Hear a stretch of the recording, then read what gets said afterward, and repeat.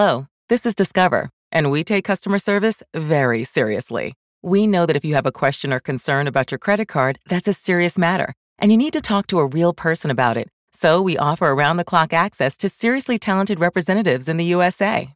Again, it's a serious endeavor. The only funny thing about it is Bob. If you call us and Bob answers, you're in for a treat. Get 100% US-based customer service and talk to a real person day or night. Discover. Exceptionally common sense. Hear that? Is that America cheering or a sausage patty sizzling to perfection? It's time to cheer for Egg McMuffin and fresh cracked eggs at McDonald's. It's time to wake up to the aroma of freshly baked biscuits and treat yourself to a real honest-to-goodness morning meal. Breakfast. It's on at McDonald's. Now get any breakfast sandwich for just $2. Available only through the app. Mobile order and pay available at participating McDonald's. McD app download and registration required. Today on the CzabeCast, I'm back from Minneapolis, thawed out and alive. I'll tell the tales, but excuse the raspy voice. I'll put the Pro Football Hall of Fame committee on blast. I'll give you my 2 cents on Justin Timberlake's halftime show. We'll talk TV ratings and then rat-a-tat-tat through my new feature, 10 and 10. You got, let's call it 30 minutes to kill, then buckle up and let's go. Oh, boy. Yep. This is huge, Jim.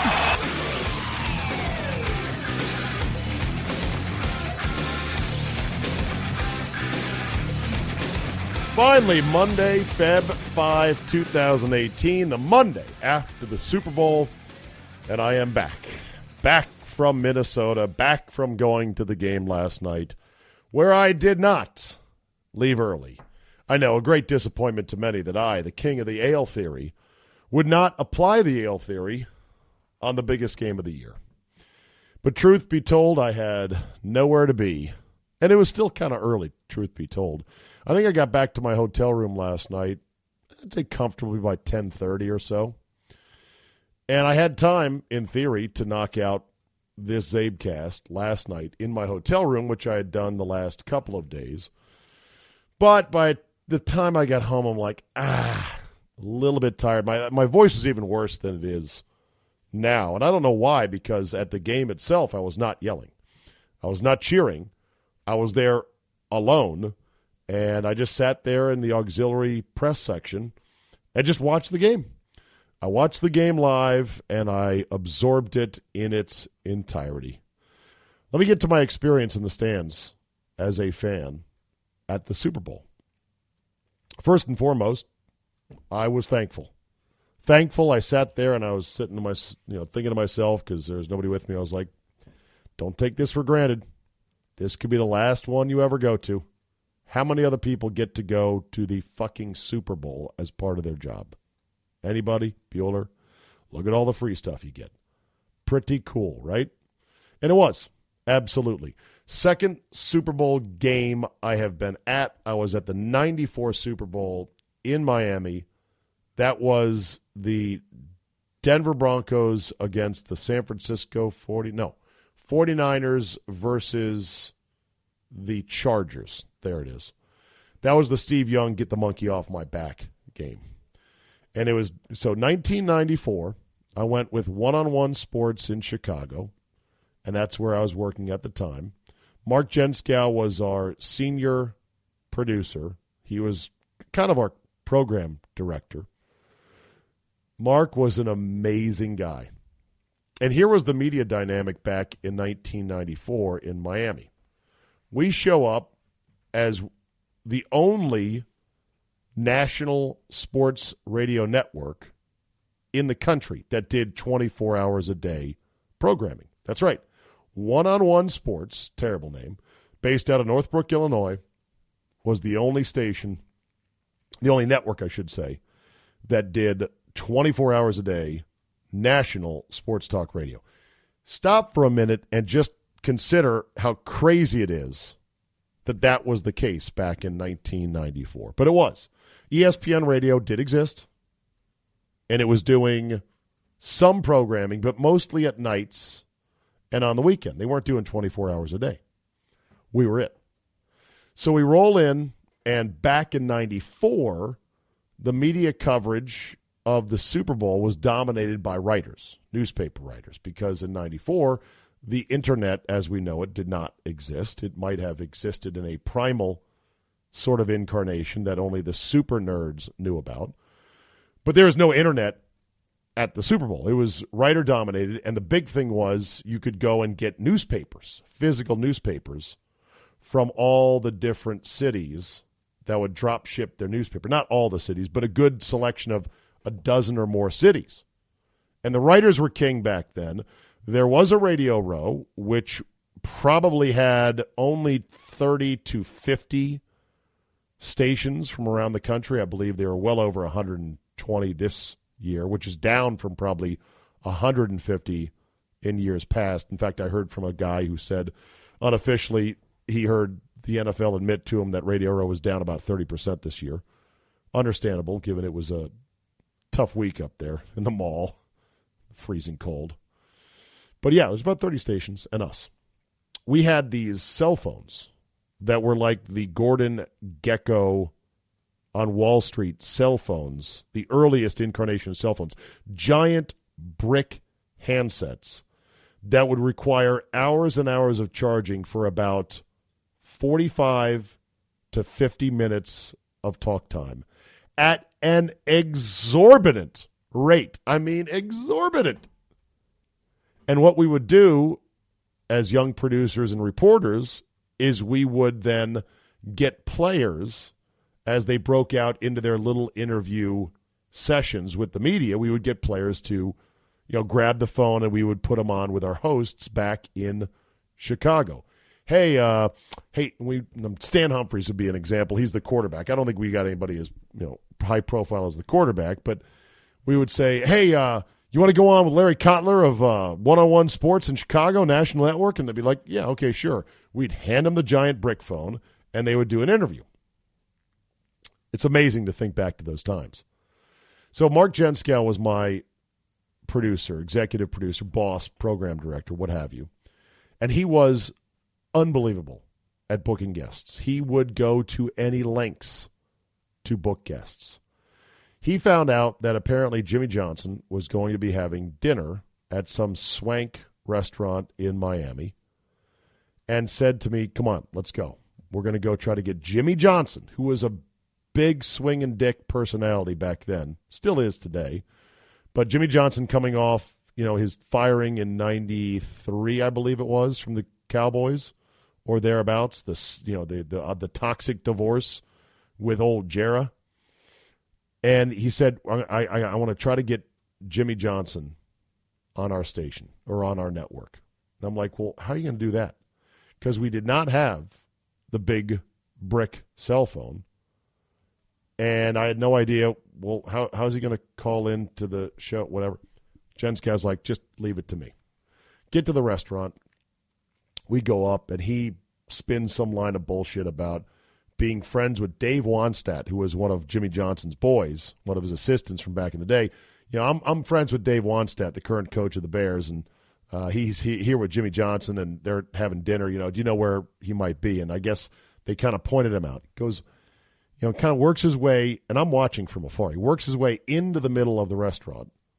This was a hell of a restaurant, by the way. It had a swimming pool that had sort of windows to the swimming pool underneath the surface as you walk in the restaurant. So you walk in the restaurant, these big bubble windows that you could look into the swimming pool, and they had hired mermaids, models who unfortunately did have tops on. They were not topless, but they were dressed up as mermaids, and they just swam around for hours at a time during this restaurant. So my boy Jenskow finds Jimmy Johnson and Dave Wannstedt, and he kind of sneakily goes up there, and I'm shitting my pants at this point. I'm so nervous. I'm, a young guy. I'm like, oh my God, what's he going to do? He moves into the table, somehow inserts himself into the conversation at the table. I see them laugh, and I'm like, okay, this is good. He's got some traction here. Talk for another minute or two, and then Jenskow gives him a handshake and leaves the table and comes back to me. And I'm thinking at this point he's going to say, yeah, he shot me down. And I'm like, well, how'd it go? And he said, yeah, he'll be on with us in 5 minutes. He just wants to go ahead and order, and then he'll have a couple minutes. He'll be glad to do it. I'm like, get the fuck out of here.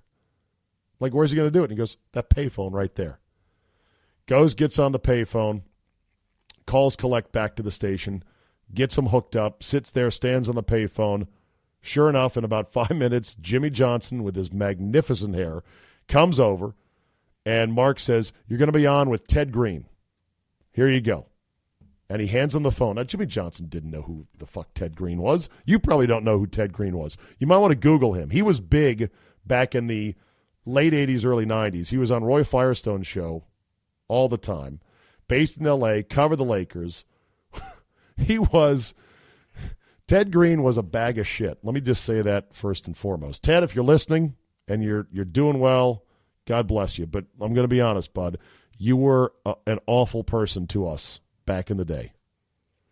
Ted Green had come to the network from L.A., and he would brag all the time about, I did this contract for $110,000 a year. It's no big deal. I'm looking to do this. I'm looking to do that. Anyway, much older than most of us at the network at the time. Not much older, but a good 10 to 15 years. And obviously he'd been in the business and he knew people, so he wielded that over people, that he was this big shot from California. He was like our star afternoon host back in the early days of one-on-one sports radio. And so Jen Scow gets him on in the late evening, or late afternoon, I should say. I think it was just before 7 o'clock Eastern, so Ted was still on the air. And Jimmy Johnson does an interview as I sit there watching him and then looking at the mermaids swimming in the fish tank. And Jimmy's laughing, smiling. Seemed like he had a great time. Gets done with the interview, hands the phone to Mark.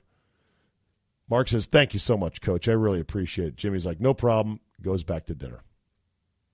Now, that's a fucking get right there. Nowadays on Radio Row, they just feed you everybody. And it's not really high-quality guests. It's the kind of guests that, well, you heard last week on Radio Row. That was the last time I went to the game. I don't remember much about the game other than the fact that Deion Sanders, then a Niner, absolutely locked down one side of the field for Stan Humphries and the Chargers. They had no chance in that game. I mean, they had no chance, and they got completely routed. And I just remember watching from the stands in Miami. I just was watching in awe of how Deion Sanders was able to warp the entire field because of how well he could cover his guy. I mean, Humphries didn't even look over to his side of the field. It was absolutely amazing.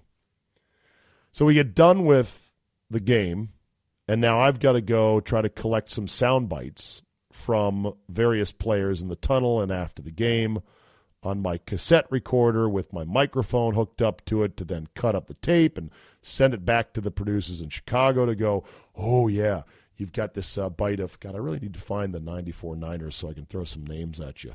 ProFootballReference.com. You just sit tight, everybody. Pro Football Restaurant. Doesn't really matter. I'm in the bowels of the stadium, and I'm going to get sound from people. Wouldn't ESPN have sound of players? Some. But I might be able to get a better soundbite because who knows who else is in there interviewing a certain player who might be saying something. Because, like I said, the world was completely different media-wise. And I stuck my mic up there, and I didn't get anything special, but, I was just there around the locker room. And the whole time, Jen Scow, again, balls of steel. The best bullshit artist I've ever seen. Amazing. He's got this mini helmet, this Niners mini helmet that he's carrying around with a Sharpie. I'm like, what's that? He goes, I'm going to get Steve Young to autograph it for me. And I'm like, no. Like, I was like saying, I didn't want to argue with him because he was my boss, but I'm like, don't they frown on that, because you are in the media, you got a press pass? He's like, no, don't worry, I'll get it done. You watch. Of course, after seeing the Jimmy Johnson episode, I didn't doubt him. Sure enough, it's late. Steve Young is being shuttled around all over the place. I mean, he's doing this. Jen Scou's kind of hovering, kind of following, kind of hovering, kind of following. Finally finds his opening and just beeline right in there. Hey, Steve, great game. Would you mind autographing this for my kid? He didn't have any kids. Steve Young was like, no problem. Steve Young was on cloud 9 at that point. Signs it, smiles, gives it back. Jen Scow looks at me like, did you fucking doubt me? Good times back in 94. Yes, I had some hair back then. I was a bit of a player back in the day. This Super Bowl, going to it, I mean, I appreciated it because, like I said, who knows if it will be my last. These opportunities are not always guaranteed. Thank you to CJ, my boss now, producer, actually program director Chris Johnson. He's produced, he's co-hosted, he's covered the Nats. He's done a million things in the biz. Very good to me. CJ said, if you want to use the station's one credential, then go ahead. I said, yeah, what the fuck? I'm not doing anything. It's the middle of winter. I kind of want to see that new stadium, so let's go. And the stadium is fantastic. I can say that without any hesitation whatsoever. It is a fantastic stadium. Now, I know it kills birds by the treeful. I know that many taxpayers up there are still pissed about how it went down. I know, I get it, I understand it. Hell of a place, though. And the fact that it is a multi-use facility because it's indoors, and you can have conventions there, and you can have concerts there, although I hear the acoustics aren't very good. More on that in a second. You know, that dampens it just a little bit. But as football stadiums go, I just was blown away. The translucent roof with the big windows on the west end of the stadium, it just lets light pour in. It almost looks surreal, and it wasn't even that sunny of a day. I've seen games in the fall on TV where the light is pouring through and it looks flat out surreal. And you can open the end of the doors open on the one end to let in some fresh air on the nice days in Minneapolis. Whatever days those are. I think it's October 7th through the 15th is pretty nice, or so I hear. And it's a great stadium. My team, the Redskins, have trotted out a model of their stadium that they want to get built at a place to be determined that is going to have a moat and no roof and no indoors and no air conditioning and just an outdoor stadium. In fact, almost like an outdoor bowl. It looks a lot like a replica of the Big Sombrero in Tampa. Oh, yeah, man, that used to play. It was awesome. It held Super Bowls, and Berman loved it. Let's go to the Big Sombrero. Okay. You really think that's what modern stadium design should be about? I'm praying that this prototype they trotted out is not going to be anything like the final product. I hope it's just we were thinking about maybe this. I say think about something different. Every good stadium that's been built recently pretty much has something that most fans would say, hey, that's really good, or I like this. This enhances my enjoyment of the game. For example, Minnesota. Lots of natural light, both through the roof and the side windows. Not bad, right? It's what you want up in Minnesota where it can get dark and cold quickly in the fall and the winter. Let's see. Jerry World, giant TVs. Brilliant. Who doesn't want a giant TV to watch the game right in front of them? Mercedes-Benz Stadium, a big-ass circular Jumbotron. Oh, and cheap food they're going to have. San Francisco allegedly has good Wi-Fi. They also have a bad team, and they've got a whole half of the stadium that is in the direct sunlight, and so people get pretty blistered out there in the hot sun. Okay. Arizona built a retractable roof. Got to have air conditioning. Gets super-duper hot in the summer and stays that way into September. And October, they didn't fuck around. They said, we're going to build a roof and some air conditioning. Seattle, Pittsburgh, both outdoor stadiums, but they've got nice views of the city by way of, the one end zone, I think in both Heinz Field and in Seattle is kind of cut away so you can see through to downtown landmarks. Indianapolis, Houston, retractable roofs. MetLife, which I think is one of the more bland of the new stadium designs, has not one, not two, not three, but 4 Jumbotrons. All things that most fans would go, Hey, that's kind of nice. Meanwhile, we're going to have a moat and no roof. And I'm not happy if that's going to be the case. My buddy One Account Road says, we got to get natural turf, though. We have to. And I'm like, why? He didn't like the fact I was raving about the Viking Stadium because it's synthetic grass. Hey, who cares? The synthetic is way easier to maintain. It's a more uniform surface. People slip less. And it's going to keep getting better and better. The current field turf is so much better than the old field turf. And I think we're going to come up someday with an even more realistic indoor grass that looks and feels and plays like real grass. Just give it time. But otherwise, I think indoor is the way to go. Who wants to be outdoors? Come on. So the game itself, the replays on the Jumbotron inside the stadium, they were pretty plentiful, but they weren't very fast.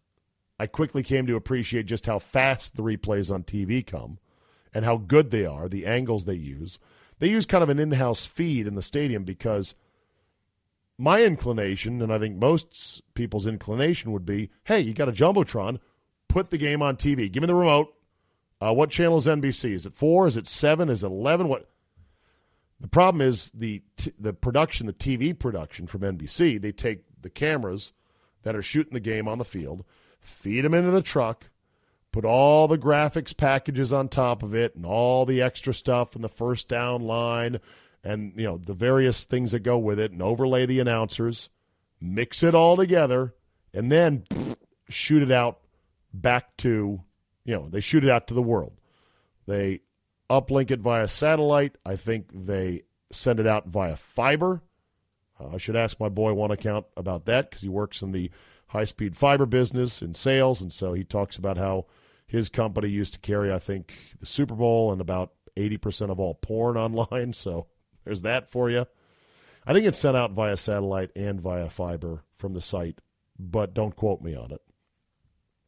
And if you were to bring that back into the stadium and put it on the Jumbotron, it would be way behind. It would probably be 8 or 9 seconds behind. I'd love for there to be a way to mix the television feed of big games and then port it right into the stadium, but that may be a bit much to ask. I was listening to the game on a special giveaway radio that the NFL gave to the media. I don't think they gave it away to fans, although I may be wrong about that. Just one simple speaker that hooked over your ear, and you click it on, and it had 3 frequencies. It was a digital radio, 3 frequencies labeled E1, E2, E3. One frequency was the Kevin Harlan Westwood One radio call. The other frequency was the Al Michaels, Chris Collinsworth broadcast. And the third one was the game in Espanol. And so I listened to Al Michaels and Chris Collinsworth, which was synced up really pretty much live with the action. They gave you a straight feed of that, which was good and important because I would not have known that Malcolm Butler was not playing in this game if I had not been listening to that in my ear. And I am damn sure that many, if not most, in the stadium had no idea that Malcolm Butler was not playing. And you might say, well, isn't the stadium half Patriot fans, and aren't they hardcore Patriot fans, and how could they not notice that one of their top corners wasn't playing in the game? My answer is, you'd think that. But when I see Dave Portnoy of Barstool Sports, the biggest chowed head out there, admit afterwards he had no idea that Butler didn't play as he was in the game and then at the stadium, tells you all you need to know. Sometimes you just don't know. It's harder to see the numbers than you think. And you're watching the game, you're taking in the spectacle. You're not necessarily doing a head count of, okay, is everybody on the field? 53, 92, okay, here's a sub package. Who's our DNs here? How many safeties do we have? It happens so fast. But I heard on the radio, I heard at least on my earpiece through Al Michaels that, Malcolm Butler's not playing, and they showed him crying on the sideline. This is going to be one huge-ass story in the days to come. And already rumors are swirling about mispractice, caught with weed, wasn't giving his all, laying into the coaches, yada, yada, yada. This is a tough one because on the one hand, you can't let a guy go completely off the reservation with no consequence because even if he's going to be gone next year, which he almost certainly will because he's an unrestricted free agent, even if he's gone next year, you've got other guys on the team that you've got to coach next year. And if these other guys know that Butler was late and he was mouthing off to coaches and he had weed and blah, blah, blah, makes it harder to coach those guys. But given the fact that Malcolm Butler played 98.5% of all snaps in the regular season, and he was a healthy scratch, and I don't want to hear about, oh, he might have been sick. Bullshit. He suited up. And even if he was sick, he could have given you a few series and see how it goes. People play sick all the time. The fact that he was a healthy scratch was shocking. And they say, as I record this on Monday night, they say that the rest of the secondary did not know he was not going to play until just before kickoff, which raises a very good point. Isn't that crazy that you're going to bench a guy and then all of a sudden tell the rest of the secondary, yeah, Malcolm Butler won't be there. So you're in and you get to adjust to, everything we're doing out there on the biggest stage. So good luck to you there. Try to get the name of the guy who replaced him. Hold on a second. This is why I did all that hard work to write out my depth charts, handwritten depth charts, so I'd have a better visual memory of exactly who is where and what on each team. Okay, here we go. Well, why don't you remember it then? My memory's not very good. Let's see. It was Duron Harmon. Duron Harmon, who's normally a safety, moved to outside corner to replace Butler opposite Gilmore. Gilmore was having a really good time giving Alshon Jeffrey fits, and they were talking shit the whole time. Oh, no, excuse me. Harmon did not move over. Harmon stayed. It was Eric Rowe, backup quarterback. Backup corner who replaced Malcolm Butler. So you're telling me you replaced a guy at the last second without telling everyone else? That, to me, doesn't sound like good coaching. But he's Belichick. I'm a guy with a podcast. So go figure on that. So anyway, that's going to be talked about for some time to come. And we're going to hear a lot of salacious stuff.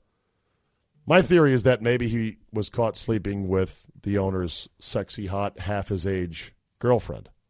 Because, to not play in the Super Bowl when you were the hero just 3 years ago and you played 98% of the snaps, boy, oh boy, you must have done something bad.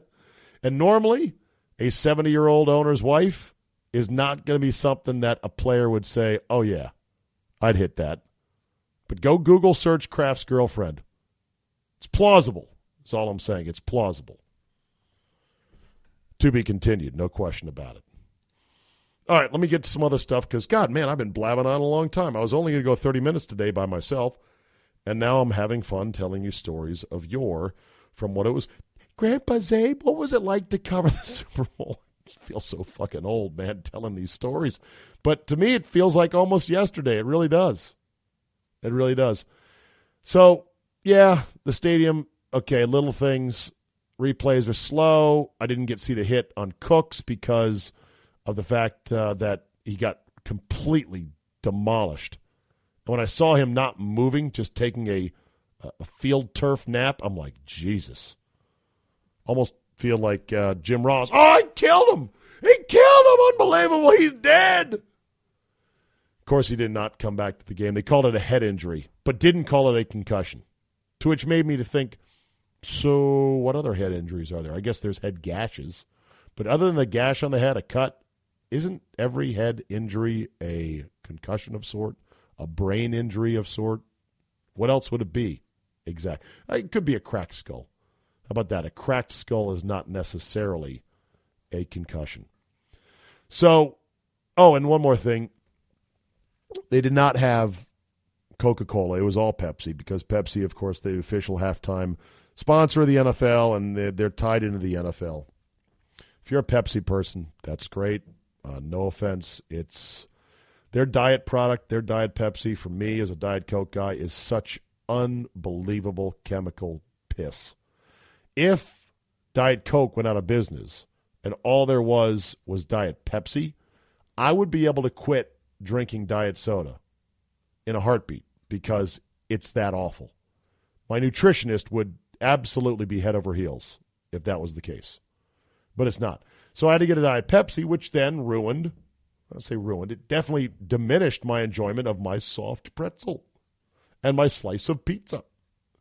So these are things that start to wear on you as you are at the stadium, because at home, I'd have exactly the drink I wanted. Oh, and I had to get a big-ass cup, which was more than I wanted, and it was $10. But it's a commemorative cup. Did you save it? No, I threw that shit away. You kidding me?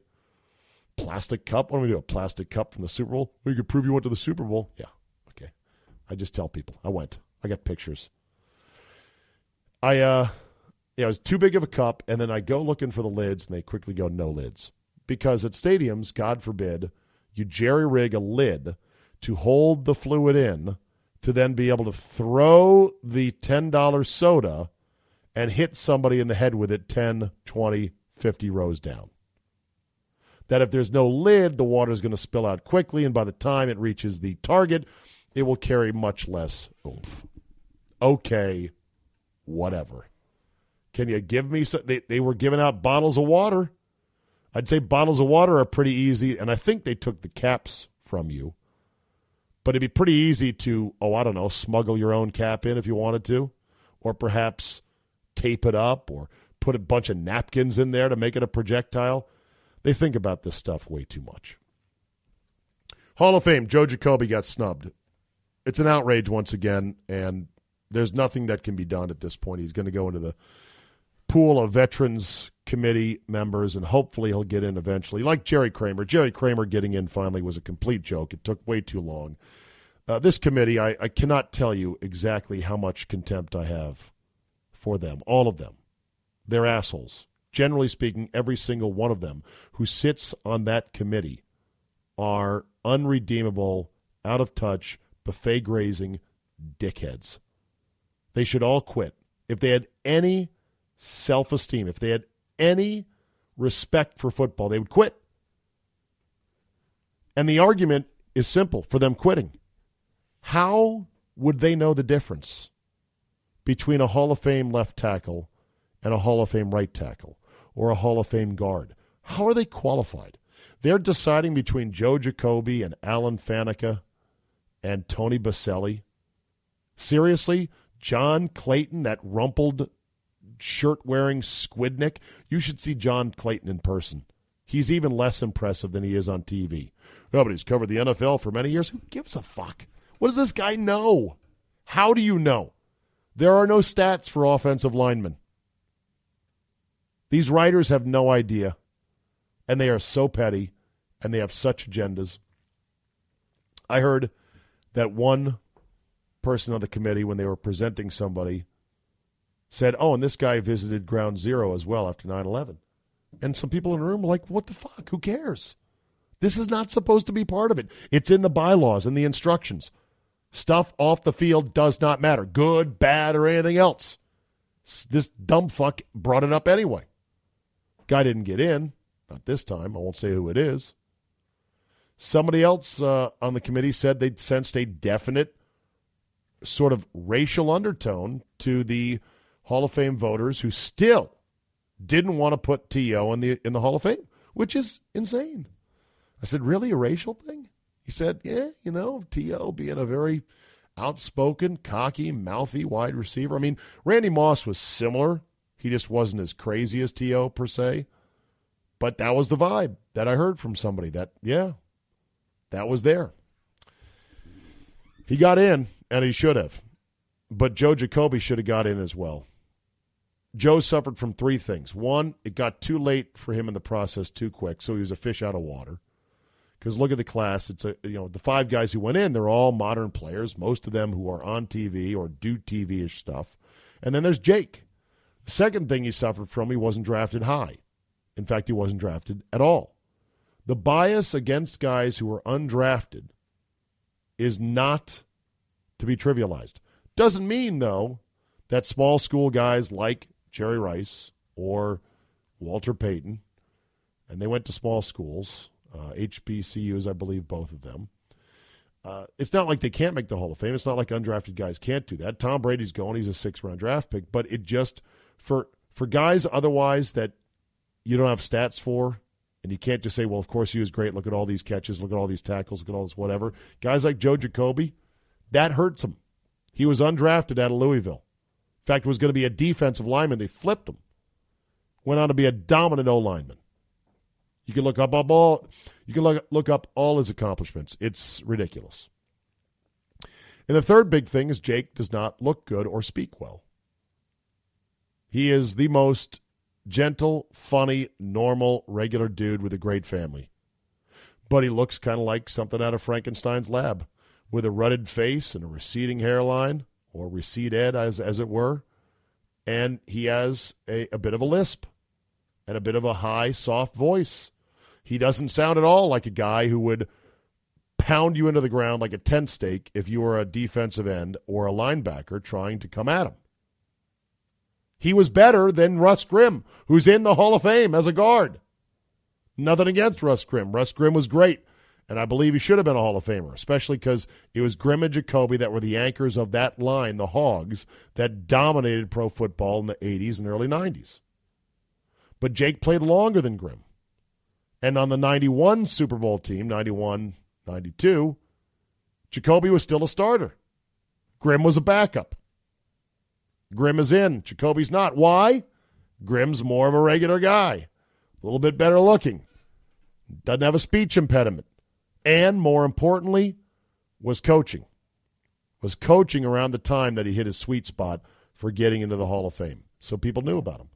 Joe Jacoby committed the unpardonable sin of going back and having a life after football, having a family after football, running a car dealership after football, going to his daughter's swim meets after football. Great swimmers, by the way. Tall gals, as you would expect. Jake's wife is very tall. And he was out of the spotlight.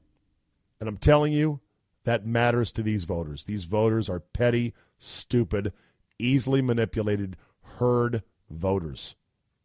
And they like voting in TV stars. That's why Kurt Warner, who's borderline, and I love Kurt Warner, I love his story. I believe the Hall of Fame should include certain stories that maybe don't have the entire body of stats to back him up, and Kurt Warner is one of those stories. I would have put him in, but I recognize he's a borderline Hall of Fame guy. He's in.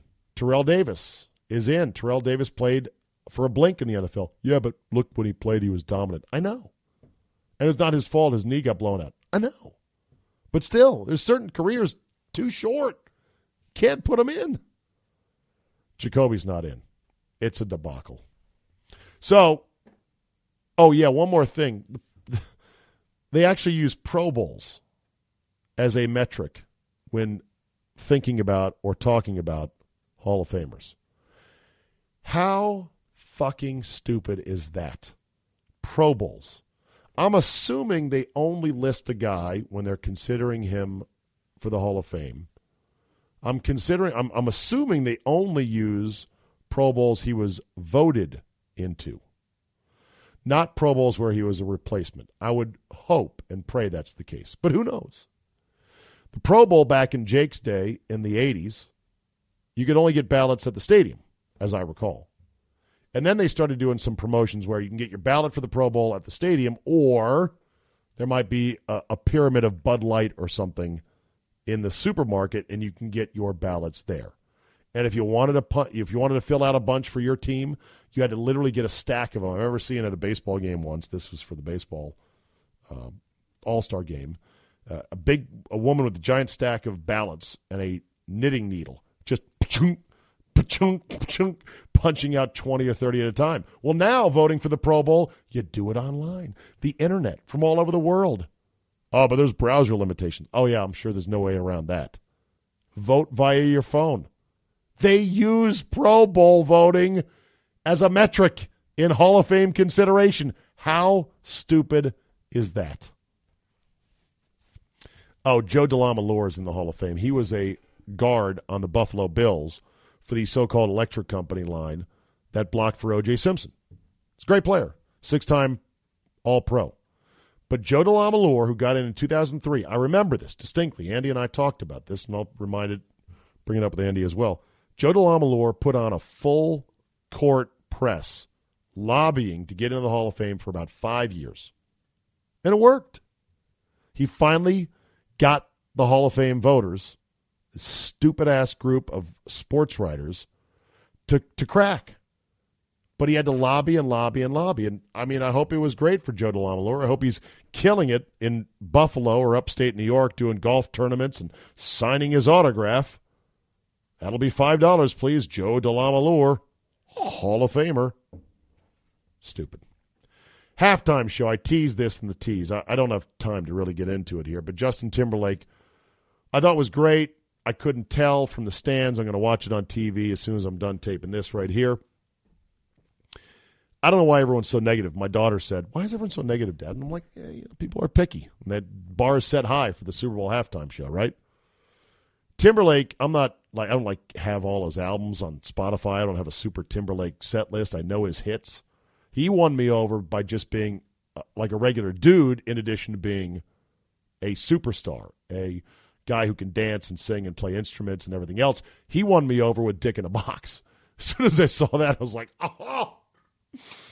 I mean, that's all I would do if I could sing or play music. I would just sit around and make lewd, funny, stupid songs and sing them.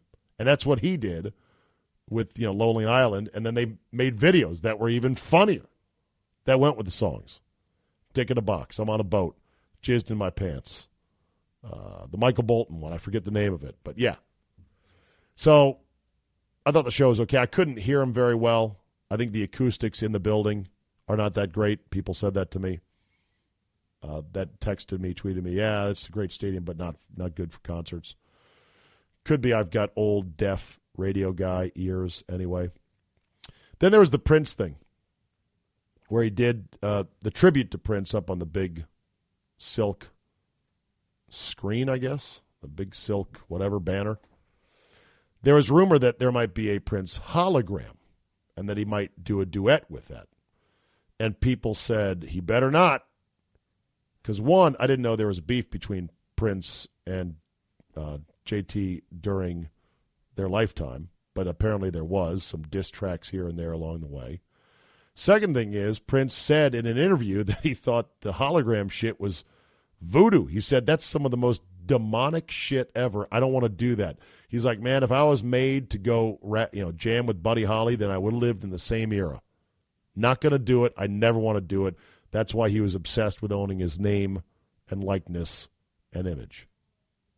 And then there's people that say that Justin Timberlake should not have done Prince because it's about cultural appropriation. You need to Google this one if you've never heard of it, but it's, to me, the most racist, bullshit, idiotic thing I've ever heard. It basically says, hey, man, you're a white guy. Don't do that black music stuff. That's not your music. That's you're appropriating our culture. So what, a white guy can't dance? White guy can't rap? White guy can't what exactly? Does he need permission? Does he need to pay royalties? In music, if you steal a hook, if you steal enough of a song, you can get your ass sued for it.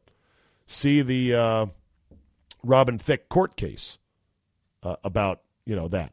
And that's been going on in music forever. But you're just saying you don't like Justin Timberlake because, he's trying to culturally appropriate things. I know there was a period in which he did have cornrows, which I thought was just a bad look for him. But is that cultural appropriation? I've seen stories about how some people have accused chefs and restaurants of cultural appropriation because, hey, man, you're white. What are you doing with a Thai curry chicken dish? That's offensive to me. You're stealing my culture's food. Oh, God. Get the hell out of here with that. TV rating was down 3%, which to me is crazy. Exciting game, all offense, up and down the field. TV number was down 3%. The NFL is apparently bleeding off millennials like crazy. The 18 to 49 demo is not watching the NFL like other demos are. Not sure how to get them back. The league is not sure how to get them back. And yes, streaming is factored into that 3% decline. They are factoring in streaming. Don't say cord cutting. Everyone knows about cord cutting. They just don't know. They don't know what's going on. It's not huge, but for that game with the most yards of any NFL game ever, and only one punt, and a halftime show with a very popular international superstar in Justin Timberlake about to go on tour. No way that should be down 3%. Patriot fatigue, anthem controversy, should not have been down. Should have been up 3%. And you might say, well, what's the big deal? They're still the king. That's not a big deal, but I'd say it's concerning. As Steve Martin once said in the movie Planes, Trains, and Automobiles. Wait, it wasn't Steve Martin. Somebody said, you're going the wrong way. It's the wrong direction. And you can say, well, all of TV is down right now because of Netflix and everything else. Not everything is down. There are year-to-year similar products that are up. I believe NBA ratings are up. Even though it's a much smaller number, they're going the right direction. The NFL is not going the right direction, and that is interesting. All right, 10 and 10. I got 10 minutes left here. Not even that, 49 minutes. Holy shit, shut up. 10 shots in less than 10 minutes. Here we go. Number one, no way Brady is playing to 45. Obviously, I was impressed at how well he played yesterday, but come on. I say he's got one more good year, one bad year, and then something's going to snap, crackle, pop, or it's just not going to go anymore. And I say he plays 2 more years. One good, one bad. We'll see. Uber driver on the way to the airport took me to the fuel tanks because that's the official address of the Minneapolis airport as you punch it into Uber. We're so dependent upon these apps and these navigation things that we just go, my hotel, Minneapolis airport, done. You think the guy knows where he's going, but this guy seems like he had been in town for less than a few months, probably been driving Uber for less than that, and we're rolling up to the airport at 5:30 a.m., and it's totally dark. There's runway lights I see just beyond a chain-link fence with barbed wire, and there's giant aircraft hangars and fuel tanks. And I'm like, we are not in the right place. Number 3, Charch's virtual reality game. Man, it was awesome.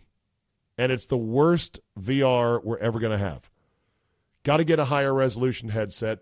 Got to get games that are a little bit more robust. It crashed a lot on us, which Charch kept apologizing, saying, it normally doesn't crash this much. Well, it did for me. But what I did see of it was pretty mind-blowing, and it's only going to get better. In fact, he said there's now a 4K headset, wireless, that is going to be incredible. Expensive, but incredible. I met Jack Jablonski's father by happenstance at a bar in St. Paul on Thursday night. Jack Jablonski, you can Google him. Tragic story. High school hockey phenom, state of Minnesota, paralyzed, playing hockey with a hit to the boards head first. Father could not have been a nicer guy. I'm going to try to get his son, Jack, on the show. He does a podcast, works out at USC. He's going to get his degree.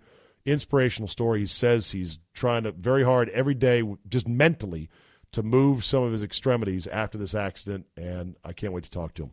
Father was unbelievable. Catch, no catch. Both those were catches in my book. I hate it we had to sit around for 5 minutes each one and argue it. I will say the Ertz catch was a real clone, or not a clone, but it was a kissing cousin of the Jesse James catch in shape and form and everything else. It's just Ertz had the good fortune of being 3 or 4 yards more away from the end line, so he had to run. He took 2 steps and then got clipped up and dived because he had to. Jesse James didn't, quote, establish himself as a runner because guess what? He didn't have to. Running was not important. Diving for the end zone was the only thing that mattered, and he got screwed, and so did the Steelers, and in this case, Ertz, I think correctly, was called a touchdown. The other one was very close, and there was a bobble, but in my book, I want those touchdowns. I want the referees to go, yep, you got it. And then if it's technically, well, it was a little bit loose, who cares? It'll all even out. It's the Super Bowl? Yeah, it'll even out. The logo bothers me in the NFL. Several years ago, I think 10 years ago, or 8 years ago at Dallas, they went to the monochromed logo where the Lombardi was the main feature of the logo and then the Roman numerals. It sucks. You go back and look at old Super Bowl logos. They were unique. They all incorporated the city. The design was memorable. Now it's just bland. It still bothers me. Did you see the story about the French fry baldness cure? That's right. The ingredient in McDonald's French fries, the chemical, It's a silicone derivative that keeps the oil from getting too frothy, they say, can apparently generate hair-growing cells. They think this is a huge breakthrough that could end the curse of baldness. I'll believe it when I see it. In the meantime, I'm going to eat some fries tomorrow for sure. And then, speaking of eating things, the Philly fan who decided it was going to be a good idea on camera with people's cell phones after they won to get down on his hands and knees and eat a piece of horseshit on the ground is one of the most ridiculous things ever. But then again, I guess typical of this day and age in which, I'm going to be semi-famous. So what do you do? Go around and brag? Yeah, I'm the guy that ate some shit. That's me. I love it that now we have that video forever because the Eagles, now that they've won a Super Bowl, can't hit them over the head with, you haven't won a Super Bowl. What do you know? Empty trophy case, no rings. All those memes, all those comebacks, dead forever. But guess what we got now? Yeah, Philly fans eat shit. I've got the video to prove it. All right, that'll do it for today. I've gone on way too long, but I enjoyed it, and I really appreciate you guys sticking around until 11 p.m. at night on a Monday. I wanted to get this in the books. I wanted to get this posted. I didn't want to miss a day. Like Belichick says, no days off. Light on production, no guests. We'll get back on schedule tomorrow. Remember, download this podcast, subscribe to it wherever you subscribe or download your podcast. Tell two friends. I'm going to rest my voice. Thank you so much for listening, and we will see you next time.